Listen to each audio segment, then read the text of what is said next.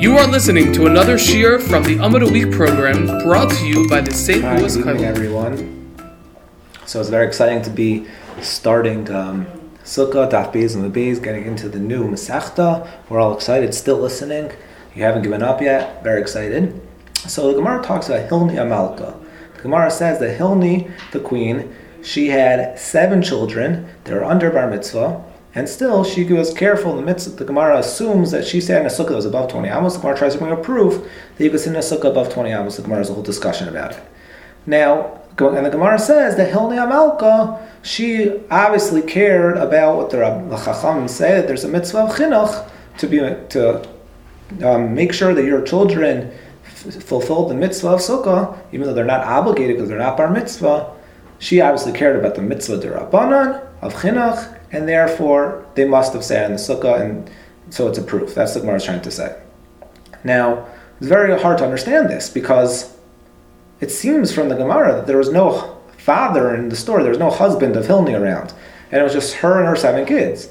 So if that's true, there's no mitzvah of chinuch. The mitzvah of chinuch is a mitzvah on the father to make sure his children are fulfilling their obligations correctly to do the mitzvahs. But if there's no father, there's no mitzvah of chinuch. And here, there was no father.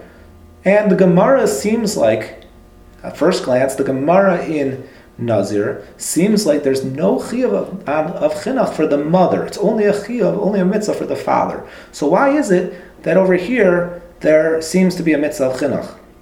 There's no father. And the Tosfos Yeshanim asked this question. So, if you look at the Gemara in Brachos on Daf Mem Ches, we know this from the last Masechta, if you still remember, the Gemara has machlokas there. There's actually machlokas Rishonim there, Rashi and Tosos, that if a child is obligated to bench under bar mitzvah, for the mitzvah chinuch, is it the father's obligation to make sure he benches? Or it's even an obligation of the child himself? Let me explain. Rashi says over there that there's absolutely no mitzvah for the child to bench himself. If he doesn't want to bench, he's not doing an avera. He doesn't get a mitzvah if he benches. There's no mitzvah of the child under bar mitzvah. There's only a mitzvah of the father, for the father to make sure, to ensure that that child is benching in order to prepare him for the future. But the child himself has no mitzvah himself. He doesn't get a mitzvah. The father gets a mitzvah, and the father perhaps gets an avera if he does not teach his child. That's Rashi's opinion. But Tosos over there argues on Rashi and says there's 2 mitzvos of chinuch.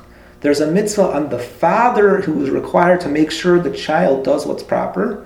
And besides for that, there's a mitzvah for the child himself to do the mitzvah to the best of his abilities.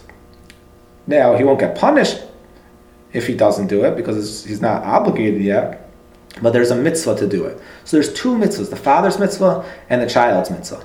So according to Tosos, this Gemara makes a lot of sense. Now back to us on Daf Beis and Beis and Sukkah. The reason why Hilni Amalka's children were obligated to the Sukkah, and the Gemara could prove therefore that she was making a proper Sukkah, was because even though they weren't bar mitzvah and there was no father there for the mitzvah of chinuch, but there's their own mitzvah of chinuch.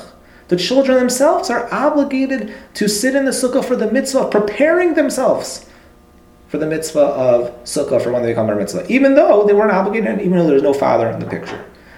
That's Tos's opinion. But according to Rashi, we still have the question, because Rashi in Brachos says on Daf Mem Ches that there's no 2 mitzvahs of chinuch. There's only 1 mitzvah. The mitzvah is for the father to ensure that his children are doing the mitzvah, but the child himself has no mitzvah. So when there's no father, there's no mitzvah. So I want to say that this perhaps is a machlokas. Rashi and Tosos, who have this machlokas in Brachos, perhaps go with their opinions in a different machlokas, and that is what we started with. Is there an obligation for a mother to make sure, to ensure that their children, the mother's children, are following the Torah and doing the mitzvos? Perhaps Rashi holds, like some of the opinions say, that a mother also has an obligation to do chinuch. And that's why Hilni Amalka, who's a woman, had a mitzvah to require her children, had an obligation to require her children to sit in the sukkah. And Rashi really here says that. If you look at the last Rashi on the page, on Daf Beis and Beis, Rashi says Midrabanan shehizkiku lahargul as a katan lemitzvah shurayla kadeshe mechunach v'ragel mitzvos. It's extremely clear that Rashi is learning that there's a mitzvah of chinuch for the mother to mechanech the children. Even though the Gemara Nazir does not sound like that, and there's explanations how Rashi will fit into the Gemara Nazir, but Rashi seems to hold that there's a mitzvah of chinuch on the mother.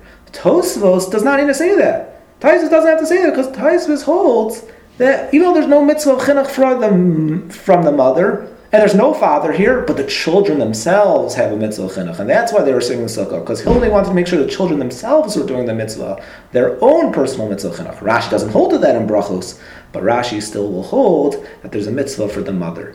Thank you very much for listening. Jonathan Wynn, if you listen to this, then I will give you $1. Have a wonderful day, night.